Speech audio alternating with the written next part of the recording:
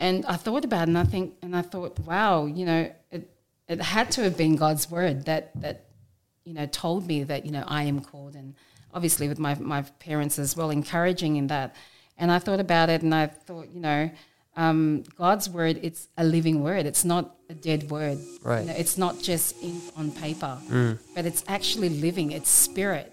And so as I'm quoting that, as I'm memorizing it and saying it over and over again, it's doing something in my heart and in my life.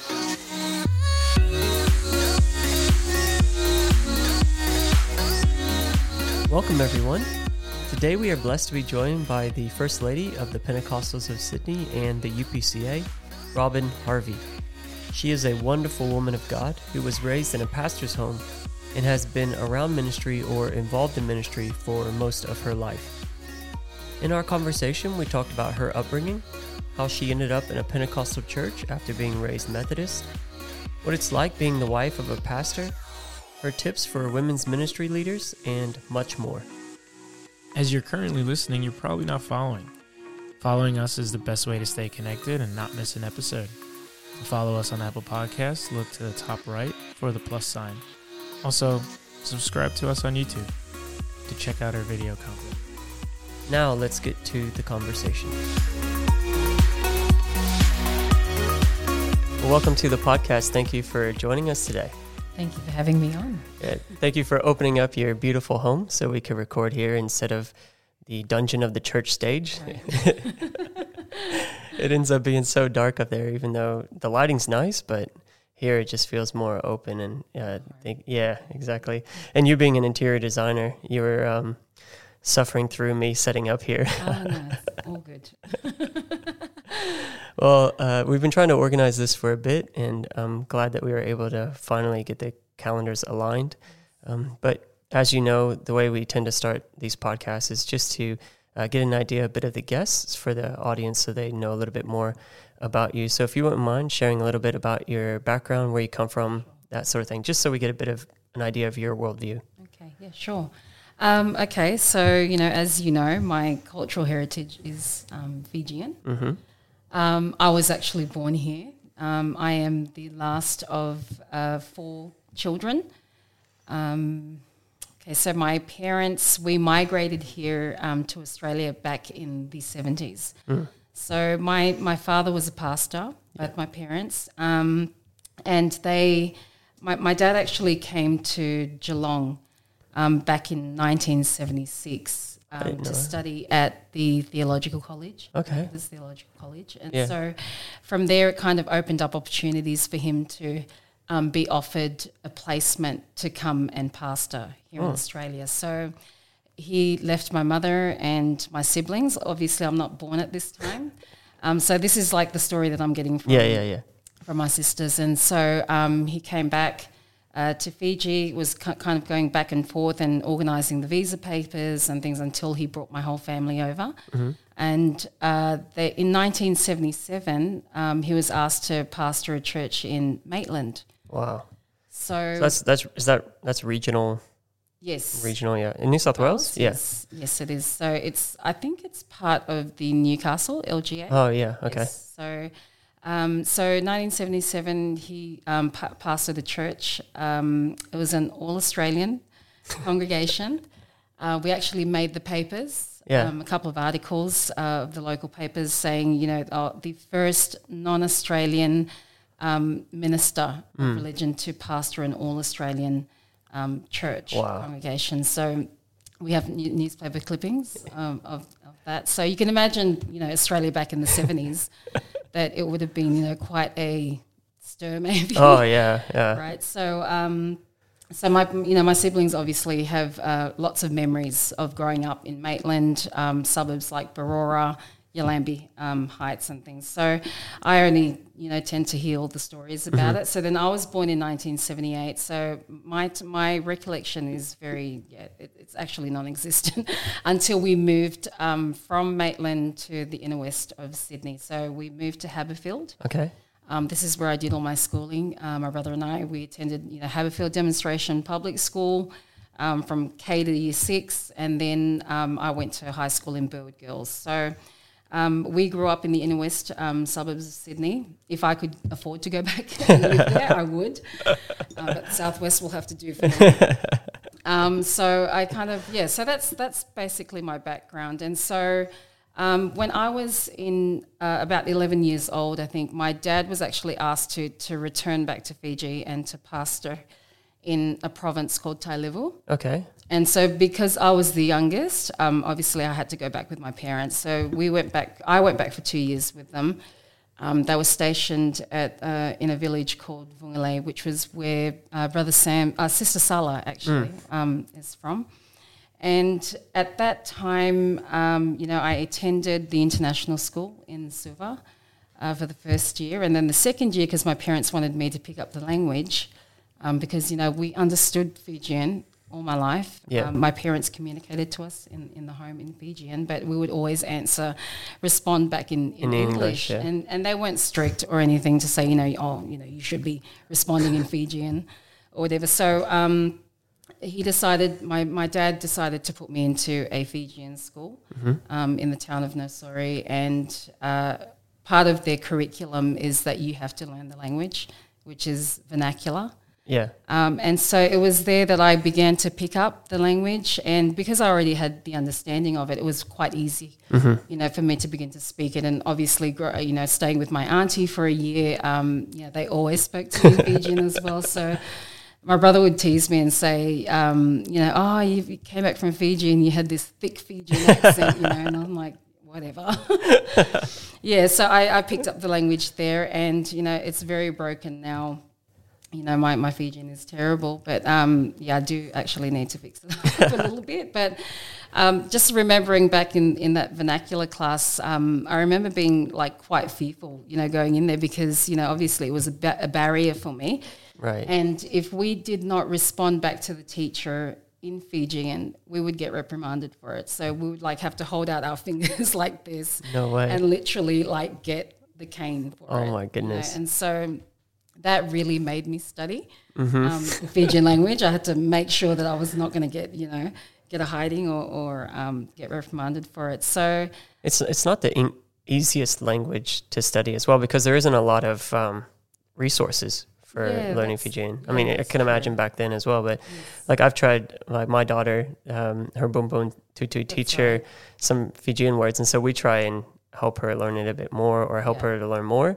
It's nowhere. You look on Google and you can't even, it's not even on Google Translate Fijian. Yes. So yeah, that's true. I can imagine what that was like. Probably a good thing would be the Bible. Oh yeah, get the Fijian Bible. Yeah, Fijian Bible. I think that's probably a good way to learn it. But I think because I'm Fijian already, and I hear the language every day, I think that's why it was much easier for me to pick up and to learn and stuff. So going back to my parents pastoring in that church.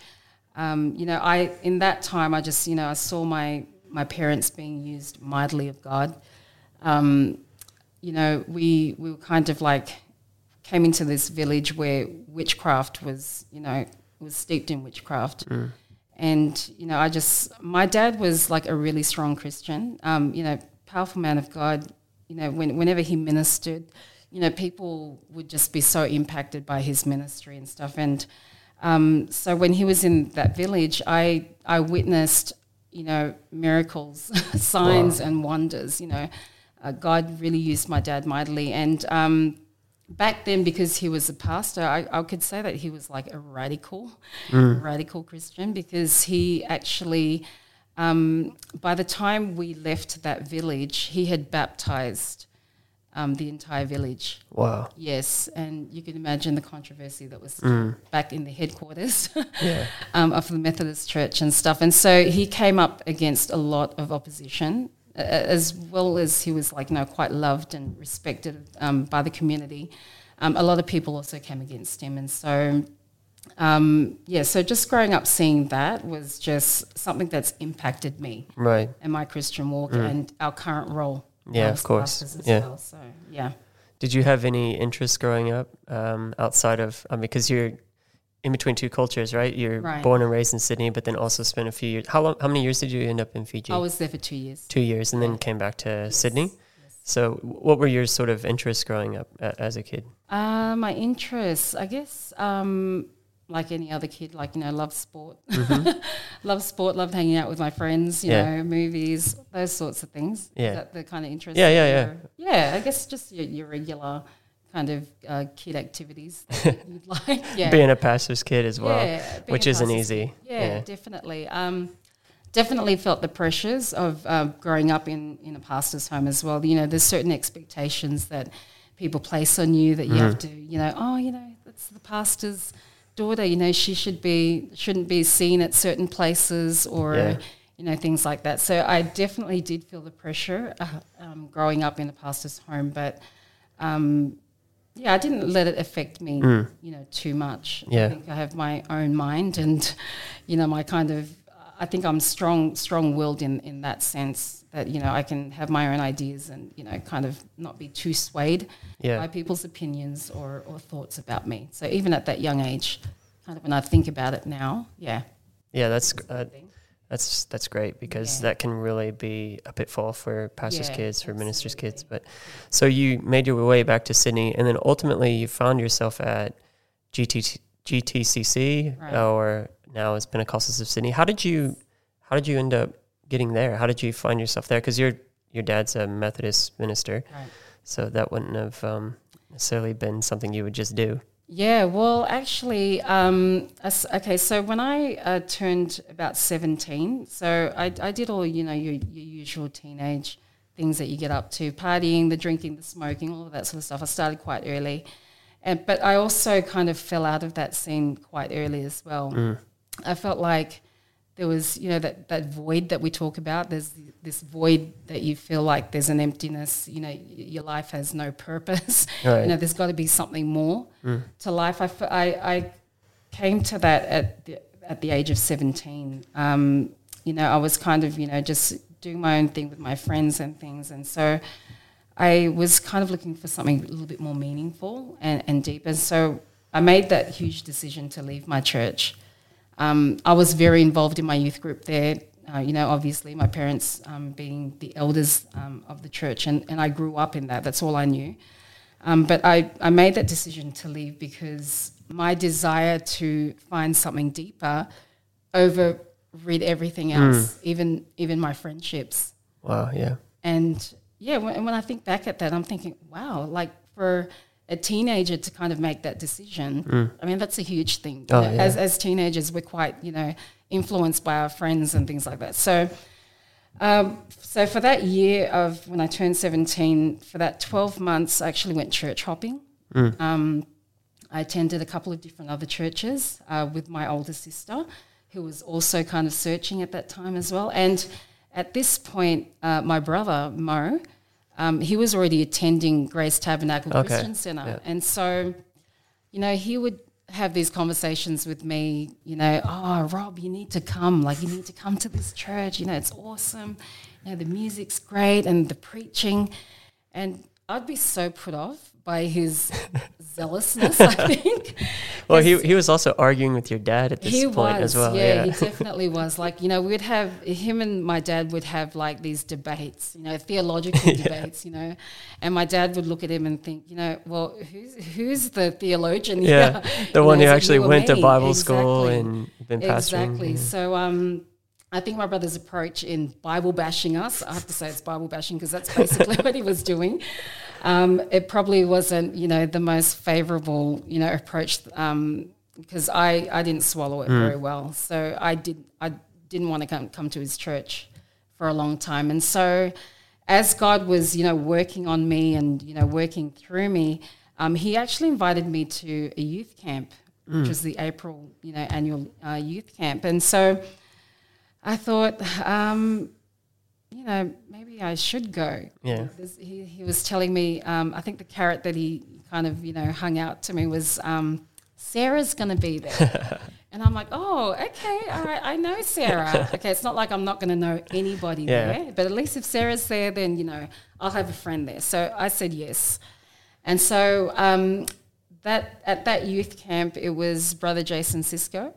He was the guest speaker. Yeah. So, talk about a baptism by fire. Talk about So that was amazing. Like, I just remember from the first service, he preached about his trip with Brother Billy Cole to Ethiopia. And so he'd be preaching about it and telling us the stories, and the faith that was just, stirring. And you can imagine the atmosphere in that little, hall at Kuma. It was electric. The atmosphere was, I had never, ever felt anything like it because, I had no idea about the Holy Ghost. Yeah. I didn't grow up in this, apostolic kind of culture. And so it was just electrifying. And I thought, man, this is what I've been looking for. And I had such a peace, in my heart. And I knew that I was in the right place at the right time. This is what I've been searching for. This is it. This is it for me. This is my turning point. And so after the 3 days of, amazing altar calls, I think I was just laying flat on my face at the altar. I received the Holy Ghost at this camp as well. And probably about maybe a week after we had returned from this camp, I got baptized at GTCC, Grace Tabernacle. So, and it's 28 years later and I'm still here today. So it was amazing. Yeah, that's awesome. So were you actually baptized? You were baptized in the Campsie location? I was. So okay. Yes. Wow, in that old brick. Brick, yes. in a brick baptistry, yeah. With very cold. Well, was it during winter or summer when you got baptized? Do you remember? It was in April, so that's autumn. Yeah, so it wouldn't have been that cold. Cooler. It'd have been okay. It was cold. Winter baptisms were a bit rough. It was, yes. And we didn't have those waterproof baptism gowns back then. So. Oh, wow. That's awesome. Well, and then you at some point felt a call to ministry beyond, as you said, part of this whole process was that you were searching for more. Right. And not just more. You come from a pastor's home. You know what it's like to have a relationship with God, to pray, that sort of thing. Mm-hmm. But there was a desire beyond that.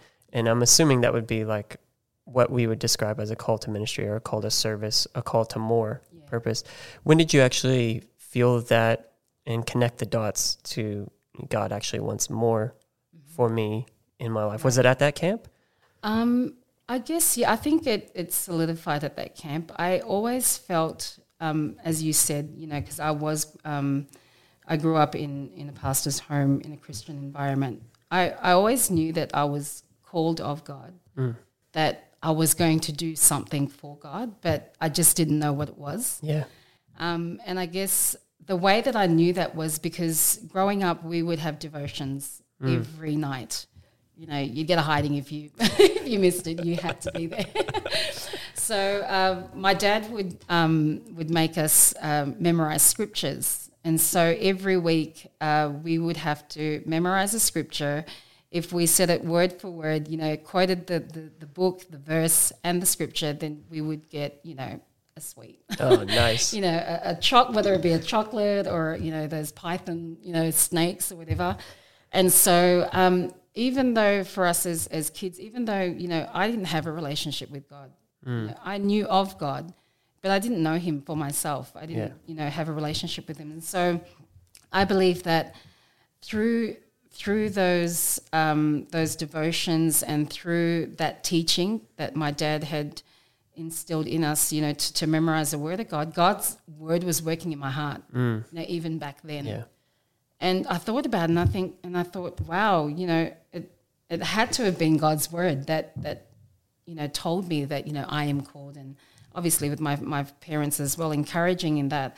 And I thought about it, and I thought, God's word, it's a living word. It's not a dead word. Right. It's not just ink on paper, but it's actually living. It's spirit. And so as I'm quoting that, as I'm memorizing it and saying it over and over again, it's doing something in my heart and in my life. And so I would have to say that, yes, I definitely knew that I was called of God, just didn't know what it was. And I guess coming to church, coming to that youth camp and, looking back and you seeing all these little, little moments where God was just actually leading me to where I am today, I guess. But I would never have imagined it from, 17 years old. Yeah, where I am now. Like I grew up in a minister's home as well, Right. and it's, as you say, you feel that call. You feel to be involved for the most part, unless you completely reject it. Right. If you have an open heart, you kind of have that feeling. But then there's also, like for me, there was a trigger point at the age of 12, where I felt that there was something different. And then another trigger point at 16 where it was like, okay, you're going deeper in your commitment. Right. That's when I made the decision to go to Bible school. So yeah, I can see that you would have that ongoing, especially if your parents are sowing the seed, Right. you're doing the devotions, reading the word. But there's that trigger moment, which was that youth camp where you took that step. What advice would you give a young person or someone who is feeling the call to ministry to do something beyond just attending church, to do something for the kingdom of God? What advice would you give them if they're taking those first steps? Yeah. I guess I would say encourage them to pray about it, obviously. Prayer is first and foremost. It's in prayer where God can speak to you and, maybe give you direction and lead you. So if you have those desires, look to the Word of God, see that it aligns with God's Word as well. And I would recommend that you speak to your pastor or a trusted leader, someone that you trust, that has your well-being, at heart, that they're able to give you direction. Because with pastors and leaders, especially from a pastor's standpoint, God's put him there as your spiritual, leader to be able to give you godly wisdom from the Word of God. So I would encourage them to, approach the leader definitely and pray about it. And that way, your pastor can pray with you for you as well and give you some direction in those next steps to take. Yeah, that's good. And as you communicate with your leader, as you communicate with a mentor or a pastor, they're going to help you in that process. And, you're not going to be doing it all on your own, right. But there's that guidance there. Yeah, that's good. We've already talked about it a bit, quite a bit actually, your upbringing, because it plays such a huge part of your life, growing up in a pastor's home, that experience that you had in Sydney, in Fiji, and then back to Sydney. How did that prepare you for pastoring the POS? I remember when I first moved here, which is how I gauge my timeline in life, was when I first come to Australia. But you and your husband were elected as pastors in 2009. You're quite young, right? How old were you when you two were elected? Good question. I think I was 30... You'd have been early 30s. 33, I think. Yeah. Same age as me. Yes. And so you were elected as pastors. How did that experience that you had in your home with your parents growing up, how did that prepare you for the calling that God had on you and your husband? Okay. I think like growing up, in a pastor's home, actually kind of made me not want to become a pastor. I could imagine. Wife, I could definitely imagine that. Because, every day I would, witness my parents deal with people. My father would be up at 3 a.m. every morning praying. I would be woken up with, him just pacing the lounge room praying. And he would be praying for people in the church, different circumstances, different issues, marriages, families, individuals. And, I would see, and I remember when I used to hear his voice, I'd just like kind of get the pillow and cover my ears and like, oh gosh, I just go back to sleep. And, I did witness a lot of times where, they were going through quite challenging moments as well, dealing with, difficult people and trying to, resolve conflicts and things like that. So that actually kind of made me not want to. Yeah. And I didn't even, to be honest, I never even dreamed or thought of, wanting to become pastors. Yeah, I always say that because I've worked so closely with you and your husband for the last 14 years. Yes. And experiencing what you guys experience on a weekly basis, sometimes daily basis. Yes. I always say to people, if you want to be a pastor, you need to spend some time with a pastor, with a pastor's family, and figure out if that's actually a real calling, because it has to be a real calling, because preaching, leading a church, what you see on a Sunday is the bare minimum of what you all are experiencing, what you're going through week to week. And I always say that it's like after spending 14 years with you guys, it's like, I don't know if I want to pastor. Right, exactly. Yeah, I mean, it's definitely not for the faint-hearted. Yeah. So, definitely. I did not want to become, pastor, but obviously, God had other plans for us. I remember when we were first elected as well, I thought, Lord, are you serious? My husband's an evangelist, he's not a pastor. And, early on in our marriage, Stan would say, I think I'm called to be a pastor, eventually. Eventually, yeah. And I would always say to him, nah, I don't think so. I don't think so. I think you're an evangelist, because at that time he was an evangelist. He was traveling to, different parts of the world evangelizing. And so I thought, this is our life now. Yeah. Okay, so I'm going to be an evangelist's wife, minister's wife. I'm happy with that. And I'm still working, in my secular job and things. But obviously the Lord has the final say in the plan that he has for our lives. And, we don't always, he sees the end from the beginning. We don't. I guess growing up in a pastor's home definitely prepared me. I wonder what the first few months were like with you and your husband when you took over, because you would have actually been able to help him a lot. Yes. Because obviously he was an assistant pastor before, so he had been quote unquote pastoring while Bishop was unwell. Bishop Slack was sick, so he and Sister Gretch, they were sort of sharing the pastorate there for a bit.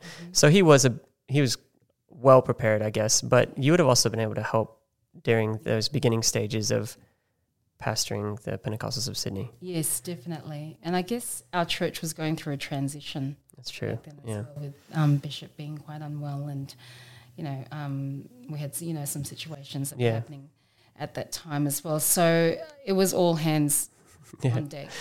All hands in. We had to kind of fill in the gaps that were left, and we really had to pull together. Yeah, I remember thinking back to it, when it was actually happening, it didn't really cross my mind because I was 21 years old. Our team was so young. Yes. When you two took over, the team was so young. Right. I was the administrator at 21, right, I think 21. And then Steph, she was a worship leader a couple years after that at 21, 22. And a lot of the leadership team is still there. A lot of the leadership team of our church is still there. But rewind 12 years and look where we were. So it's amazing. But it is so amazing. God has had his way, right? He has. Yeah. Absolutely. And so I guess digging a little bit deeper into this question, because we do have a lot of ministers' wives, pastors' wives that listen to the podcast that are going through seasons that you have experienced. What are some of the challenging things that you would see when it comes to being a pastor's wife, or when it comes to pastoring a church? What are some of the challenges that you have faced? I guess when we first became pastors, I think one of my greatest challenges was the expectations that were suddenly placed on me.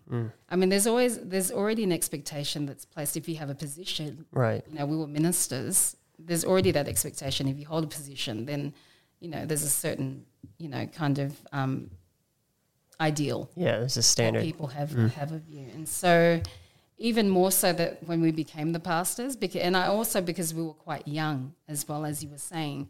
So I felt too young for the position, number one, and too inexperienced, secondly. And I guess I kind of cracked underneath those unrealistic expectations that people had of me and the ones that I had of myself. Because you would have placed them on yourself. Yeah, exactly. Yeah. And it's not like people, came to me and said, you're the pastor's wife, you should be doing this or that. But, there were comments that were made here and there that kind of, and you knew that, okay, people are watching me right now kind of thing. But I think, that was the hardest to deal with, the unrealistic expectations. Now that we've been in the role for, some years now, I don't kind of struggle with those sorts of things now. The second one, I would say, another challenge would have been setting boundaries.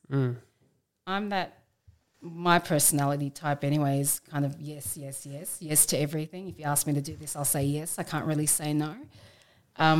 But now 14 years in, no's like almost a favourite word that I can actually say now without feeling bad about it, or because, I'm setting boundaries in my life. So the boundaries of people's expectations also, it's like, okay, you're the pastors, you need to help us.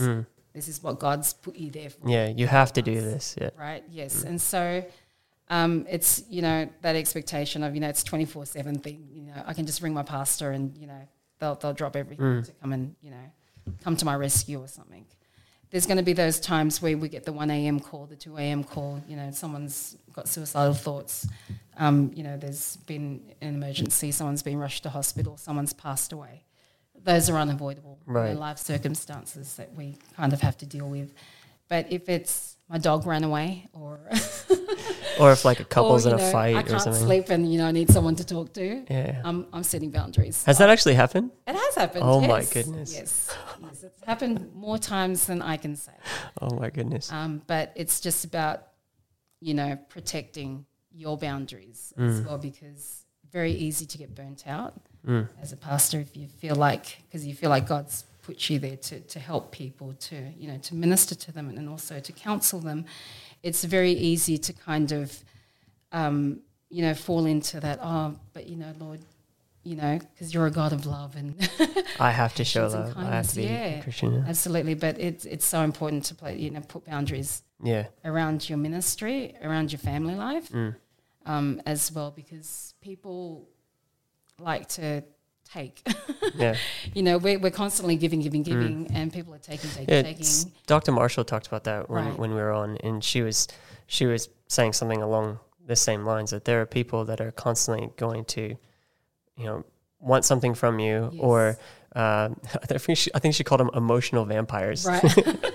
And she's like, you have to, you feel obligated if you're a leader or a pastor's wife, and she's like, you don't have to feel obligated.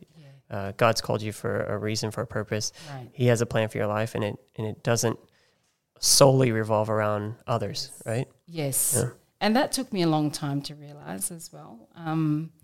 But I've realized now, and so it's just that was one of the biggest challenges for me as well.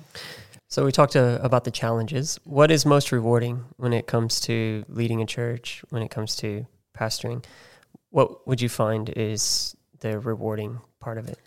I guess seeing people saved, because, that's why God's placed us here, right? He's given us this great commission to go out into all the world, preach the gospel, baptizing them in the name, Jesus Christ. And so to see that being fulfilled in our services, or not even in our services, when they're going through Bible studies, and I think that's the greatest joy, because we know that we are actually fulfilling the purpose that God has, placed us here on this earth. And there's no greater reward than seeing, a lamb, a new lamb in Christ, being nurtured right through to, being involved in ministry, or, and that brings me great joy. Yeah, and you've gotten to the stage in pastoring the Pentecostal Sydney that you're seeing that a lot more. People that you've poured into for the last 10 or so years, you're starting to see fruit. It's like your investments are like, you're starting to get your returns. Yeah, absolutely. That's so cool. Yeah. So along with pastoring, you lead the women's ministry at the POS. You've been doing that for 10 years now. Can you speak to the importance of having a women's ministry department, or at least having, maybe not necessarily a department, but having an avenue where women can be ministered to? I definitely, I am for women's ministry, definitely believe that it plays an important role in the church. With leading, WOW 31, I never ever thought that I would be, a women's leader. I remember I used to try to avoid going to going to women's ministry things, but I thought, as I've grown in the role as well, obviously we know that men and women, we're hardwired very differently, we've been created very differently, and we have different needs. Although we complement each other as well, men and women, there are just some issues that are specific to women, and also men as well. They have issues that are specific to them. And I think with women's ministry, it's a forum, or it's a space that we're able to address those women specific issues. I think it's a space where women can come together, we can connect. And as women, not so much with men, but with friendships, like that's a huge thing for us, because women, we like to talk, we like to chat, we like to catch up for a girly catch up or whatever. And it's a great place where we can connect, especially with the newer people in the church. Yeah, because I do try to encourage our older women to invite the newer ones to come and to try and take them under their wing. And because Wow 31 Ministries, which is Women of Worth 31, which is the POS Women's Ministry, our focus is to disciple, to train, and to equip our ladies to live victoriously for Jesus, because that's what we're all trying to do, right? We're all trying to live victoriously for God. Right. We're trying to live out our God-given purpose. We try to live our lives so that we are successful in being Christians, successful Christians, and successful women as well in God. So Wow 31 is geared towards that. I gear our sessions to address some of those issues, and obviously a huge spiritual component is put there. I like to focus also on the physical, because I believe that the physical affects the spiritual, and vice versa, the spiritual affects the physical. Yeah. So we try to balance our sessions to meet the physical and also the spiritual aspect. And it's a great, it's a great ministry to have, and it's so important. It's so important for our women to be able to, have their own space, because it's not enough just to come on Sundays, because Sunday preaching is for the whole church. It's for everybody. Yeah. Exactly, it's for the whole church, and that's a great thing. But then, it's at sessions like this where we're able to kind of hone in and be able to focus on those, certain, different issues or things that, pertain to women. Some of those issues could be like, self-esteem. We struggle with, men do as well, but, with weight gain, health, fitness, wellness, mental health, we're able to address all of those things in a, female-friendly kind of environment. Do you have any other pointers for a women's leader? You've already noted a number in how you tend to gear the sessions and that sort of thing. But do you have any further advice that you would give a women's leader? Okay. Definitely. I think no matter what size your church is, I think having a committee is key. I believe, 2, 3, 4, whatever, heads are better than one. Okay, so if you get like a good committee under you, and I say like be prayerful of those people that you select and that you choose to be on your committee. Look out for things like, someone that's prayerful, someone that might be, very friendly and hospitable, someone that could be great with administrative skills, someone that's a people connector. And you want all those gifts, to be able to deliver like a whole kind of, a whole approach for your women or for any ministry really. So I would say, be prayerful about the people that you select in your committee, and, get your ideas from there. Get it, try to inspire your committee as well to, get behind this ministry and to really invest into people, because that's what it's all about. It's about relationships, right? It's about connecting with people, building those relationships, rapport with people, and getting them to, feel like they have a sense of belonging, that they belong to, something that's alive. The church. They're not just coming to tick a box, but it's something that they want to be at. It's not just somewhere to come kind of hang out. Yes, we have fun. Yes, we enjoy each other's companies and stuff. But there's a greater. There's a bigger picture. There's a bigger plan behind all of this. And so, number one, I would say get a good committee under you, and I guess the second one would be just to build it up through there, obviously through prayer and fasting, all the fundamentals of, how we work and stuff. So build it up from there, and then, get a feel for your women as well in the church.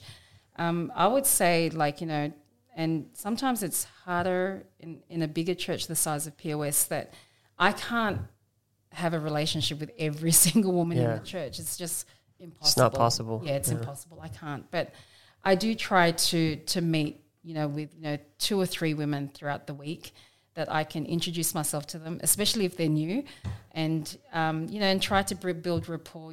Try and find out what's happening in their lives. If they're willing to open up, and I try to gauge what sort of issues they're facing in their life. They're all at different seasons. Everyone's at different seasons in their life in their walk with God, and that is where I kind of get the feel of, okay, what sessions? This is some of the issues that some of our women are facing right now. Let's gear our sessions towards this.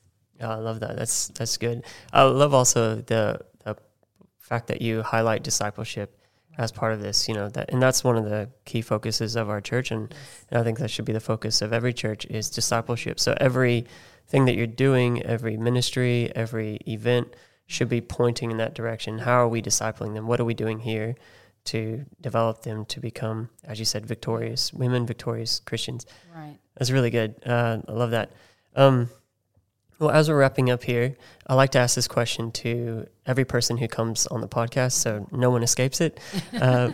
What is it that is that driving force for you when it comes to ministry, when it comes to pastoring, when it comes to leading? What is it that is that driving force for you? Okay. I think ultimately the driving force behind me in ministry is the fact that Jesus is coming back. Right. So that was when I first came into the church. Pastor Slack would preach, and he would preach it all the time in his sermons that, Jesus is coming back. He's coming back. We're in the midnight hour. And that's something that's just been, ingrained in my heart that he is coming back. And this is 28 years later. And I'm thinking, man, Lord, we are in the final hours right now. We need to see people being saved. They don't necessarily have to attend POS, but, we need to be out there, reaching the lost, preaching the gospel and getting the salvation message out there. Time is running out. Our time is running out on this earth. And I guess that is the driving force behind me, why we do what we do. Why do we do what we do? It's to try and get as many people as we can to heaven. I want to see my friends saved. I want to see my family saved. And I want them to say that I had something to do with that. Yeah. I had something to do with them being able to get to heaven. So that would be the core reason that, that drives me in ministry. Yeah, I mean, because if it wasn't about that, about winning the lost, reaching out to more people, then you could just be confident in your relationship with God and stay at home and just be comfortable. Yeah. So but we're driven to do more. Yes. Amen. Well, I've really enjoyed having you on the podcast. Enjoyed this conversation. Thanks again for providing your time and for meeting with us here and speaking to the podcast audience. And I like to finish off all of these conversations by giving the guest the final word, a closing word. So if you wouldn't mind taking us out from here, Sister Harvey, thanks again for your time today. Thank you so much for having me on the podcast. Thank you.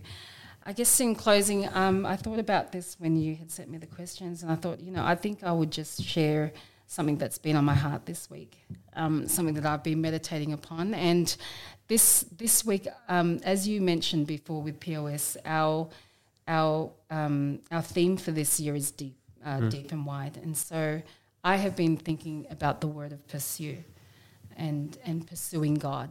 Okay, so deep in our relationship with God, wider in our reach. And I think God's really been speaking to me like these past few months that, I need to pursue him.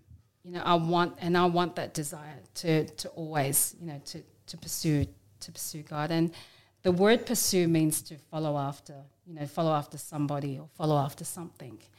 And I guess when we think of pursuing, many people pursue many different things in life.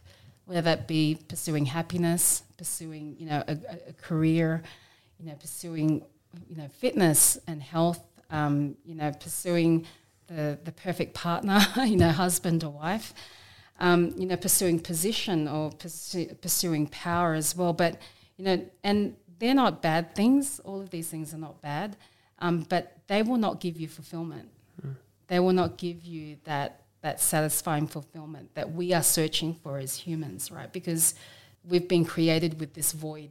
It's a God void. Okay, so ultimately we need God.